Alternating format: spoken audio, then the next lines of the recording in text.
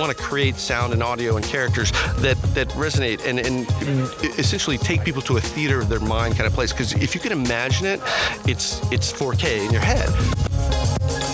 Hello and welcome back to Inside Voice, the podcast of Voice Summit happening in Newark, New Jersey this July. I'm your host, James Poulter. On this week's episode, we speak to the formidable John Myers.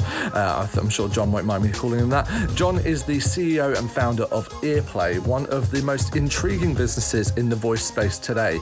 Not only because they are a studio creating great content and software experiences, but because they've done it for some of the biggest names in the industry, including Jurassic World on behalf of NBC Universal and the likes of HBO for Mr. Robot, and also the Westworld skill that was made in partnership with their partners. Zandra from Kat Zadan was on the show last week that you might have heard. You can go back and listen to that interview as well in the feed. So on this week's episode, I speak with John about not only building these great experiences and what does it take to make them, but also the software that underpins them and some of the things that they are beginning to reveal under the hood to consumers and customers now as they begin to turn their tools that they've been using to build great voice skills from the inside out. And don't forget that if you are still yet to register for Voice Summit, you can do that over on the website, voicesummit.ai. So here we go. John Myers from Earplay. Check it out. Hi everybody, so I'm here back recording at the Alexa conference in Chattanooga, Tennessee with one of the exhibitors here and one of, I think, kind of the people I respect most at the moment doing this kind of storytelling format in particular in the voice industry, which is Mr. John Myers from Earplay. If you don't know what Earplay is, John's going to tell us all about it in just a moment, but for the pre-save, for those of you listening for the first time, these guys are making really amazing interactive story content for a whole bunch of different publishers. You might have played with their Jurassic World experience or maybe the Mr. Robot skill, and we're going to get into all of that with John now. So John, welcome to Inside Voice. Thanks for coming on the show. Thanks for having me. And tell us a little bit, what are you here showcasing at Alexa conference, and where did Earplay come from? Oh goodness. So kind of two parts. We got started kind of coming from the games industry. We did a Kickstarter right around the time of Sirius. So this would have been like way back in 2013. We had the vision of taking a radio drama and making it interactive and putting you inside it. And it was really rudimentary speech rec at the time, and it went out on iOS. But it, we saw that there was like a smile in all the people that went and listened to it. And we knew there was something we were onto something, and we knew that voice was going to be big. We at the time didn't know it was going to be Alexa. Then as Alexa boomed, so did we. And so it's given us the opportunity to make a lot more stuff, as you're saying, like work with bigger IPs. The first one was just kind of our own concoction, our own love letter to radio dramas. But now we've worked, with some big brands, some big stories. So that sort of came along as the industry has grown, and we've been working with a lot of different people. This conference in particular, we're here with our partners Capstone, where we recently adapted over 50 hours of you choose title content into Alexa free time experiences. And we're also here with Xandr, who's a studio partner of ours. We've traditionally done a lot of the production and a lot of the sort of studio or kind of agency work ourselves, but over time we've, in 5 years, we've built a lot of technology that is really useful to other people. And our mission is to kind of push forward this new medium of interactive audio, dramatic interactive audio specific. So what we're finding is it's good to open those tools up, and that's kind of our story this week is, we want to find really, really high quality creators, agencies, publishers that want to work with our tools and make the kind of stuff that we like to make. Take us under the hood of some of these voice experiences you built. So you built, for example, an interactive radio drama around Jurassic World, which is one of my personal favorites. I cite it to everybody because it is a really immersive, you play the part of a podcaster, right? Yeah, a producer of a podcast, and you're with your best friend Janet, who is the podcasting voice of that podcast. And she's going into Jurassic World. She's going to kind of take you on the journey. Yeah. Pick up the backpack and go with her, right? Yeah, and that's an interesting. Well, it started. We were trying to figure out how to do what you might maybe consider like a blockbuster audio drama experience, because we messed around in the past. We had the tools, we had the sort of the pipeline in place, and we started working with NBCU on like what would be the optimal story, what's the right IP, and Jurassic World: Fallen Kingdom was going to be coming out in the summer, and it just sort of lined up really nicely. And Alexa also was very interested in promoting that. And and doing some really cool stuff. And Dave Grossman, our chief creative officer, he has a background in working with IPs. He was at LucasArts, and worked on like Day of the Tentacle and Secret of Monkey Island. But later, especially at Telltale Games, he worked with Back to the Future franchise, Walking Dead franchise, and learned how to kind of take an IP, craft an interactive experience that is inside, like alongside the events of the canon, but doesn't violate the canon. And so that was kind of the starting place, was how do we, we knew by that point, luckily we had early access to the script and were able to kind of talk with NBCU and some of the people that were involved in the movie about what was going on in that second part. And we're like, well, how do we enable a player to feel like they're in the middle of that, like they're on the island, like you're saying, you're on the island, and then the conceit of a podcast became natural. It's like, okay, well, if you're, the person who's doing the recording, you're there with the recording equipment with Janet, who is the podcaster describing everything. Suddenly it kind of falls into place because you can hear everything, but she's also narrating it to you at the same time. And we make her sort of a timid character who doesn't like to make her own decisions. And suddenly you're her confidant who like needs to take charge and decide, well, are we running away or are we confronting this problem? Things like that. I think what you guys have managed to do with some of these shows is to, I call them shows, but obviously they're more than shows, but it's the melding of those kind of moments that you get when you listen to, I don't know, like an old drama like Orson Welles' War of the Worlds, right? That original radio moment where you kind of feel like this is actually happening in front of me, but then you get that real amazing emotional payoff of being actually able to influence where that story goes. And that seems to be one of the things that you guys have hooked onto most with the formats that you've driven, is found those really hooky moments to pull consumers into driving that. Just talk to us a little bit about how do you get consumers to actually want to interact with these experiences? What are you building in that makes it something that people want to come back and play again and again? Yeah, well, I think audio itself, it's more emotionally powerful than what people I think often give it credit for. I think that we live in a visual culture. We're always kind of stuck in our phones, and we're streaming video. We're going to see movies. But when you step back and you listen to something really powerful, the emotional impact it's really resonant and heavy. And I think that the rise of podcasts, the rise especially of a story-based podcast, is kind of showing that this medium isn't going away. And so first of all, I think you want to harness that, and you want to be able to make, you want to create sound and audio and characters that resonate and essentially take people to a theater of their mind kind of place. Because if you can imagine it, it's 4K in your head. And I think the other side of it too is when it becomes interactive, you're wanting to go into those stories and you think about themes. What are the major themes? And within those themes, what kind of decisions are you making that define you as a character? So, for example, with Jurassic World, we know, hey, these are people who strive to be great journalists. So that it comes down to some questions of like, oh, are we going to risk our lives? Because we know it's like, hey, there's ways to do things and it's scarier and riskier, but will you get that story? Because you're starting to unfold, and I don't want to give any spoilers away, but you're uncovering some of the things that happen in the movie where you realize, wow, some of the good guys aren't really the good guys, and you start to realize that, but are you going to be at personal risk? So it comes down to, which is more important, the truth of being a journalist or being, self-sufficient or being aware of your own hide. So I think by unpacking themes and making the choices not necessarily about good or bad, but about very difficult to make decisions that involve, those primary themes of a story, it just brings you in and makes you feel like you're in the middle of something.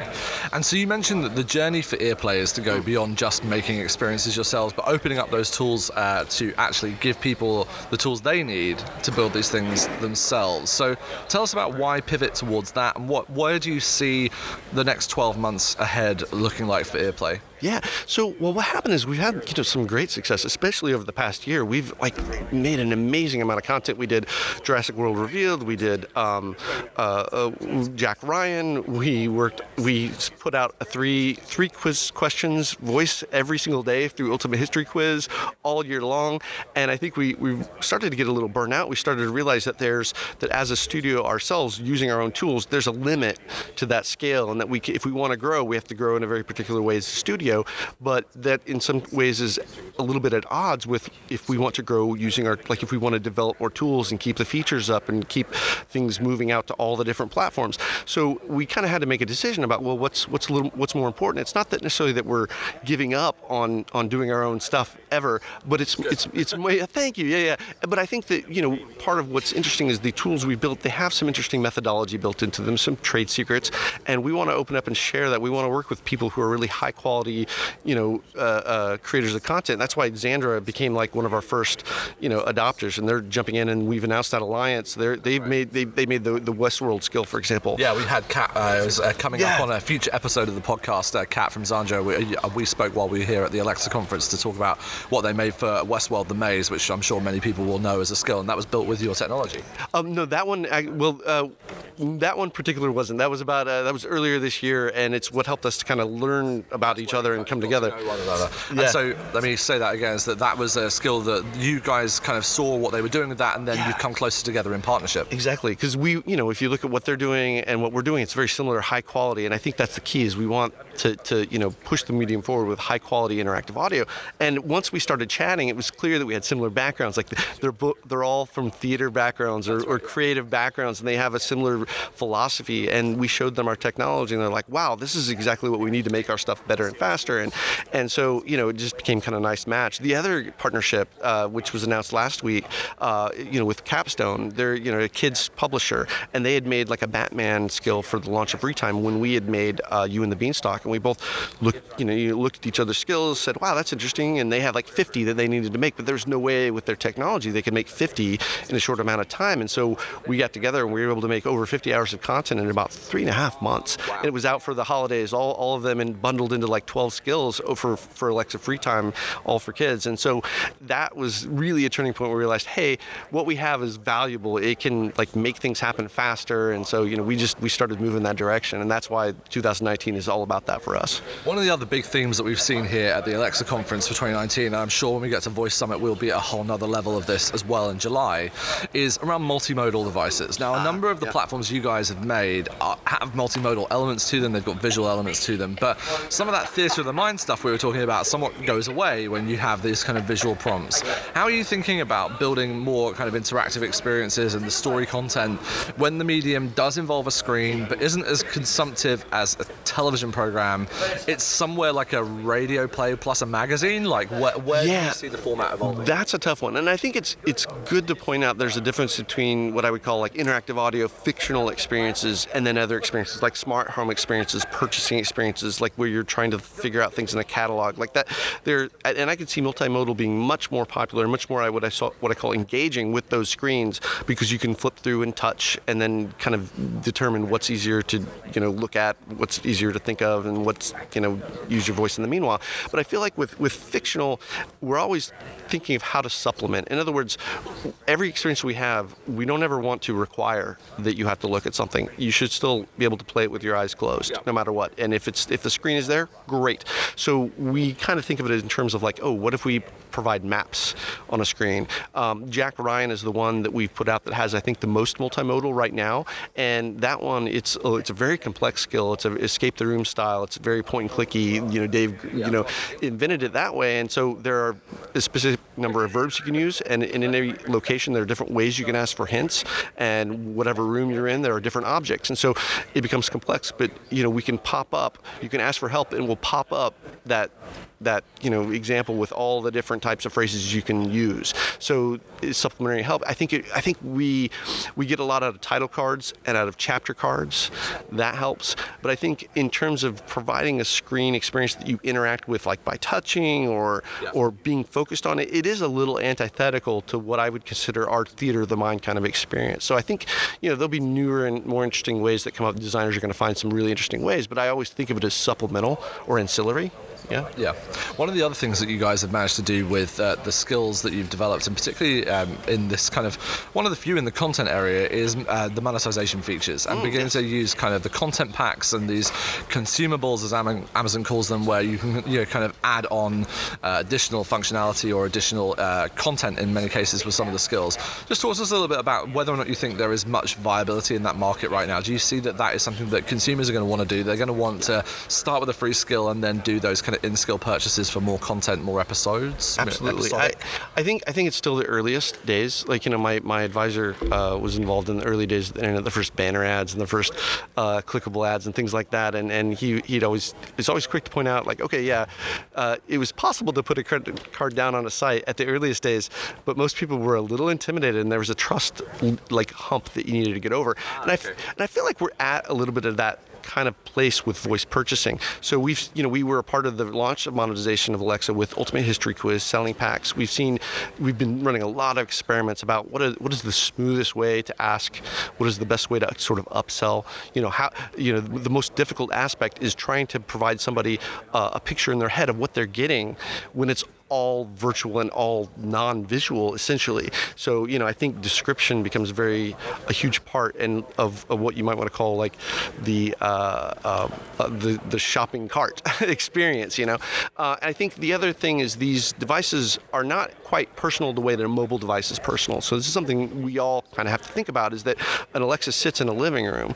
A lot of people use that, but the person whose account determines the purchase is the person that needs to make the decision, and so different people can be playing different experiences. So I think we're running into a lot of obstacles, but even given all of what I've said, I think there's a really nice future for voice purchasing. I think that people are going to want to be able to pay for it however they want to, meaning voice or tap or in multiple ways. And I think that we're going to see more cross-service solutions where you can pay for something with a service, but then you can do account linking to make sure Spotify, Pandora style stuff. Yeah, I mean, we've seen that obviously in the television market over time.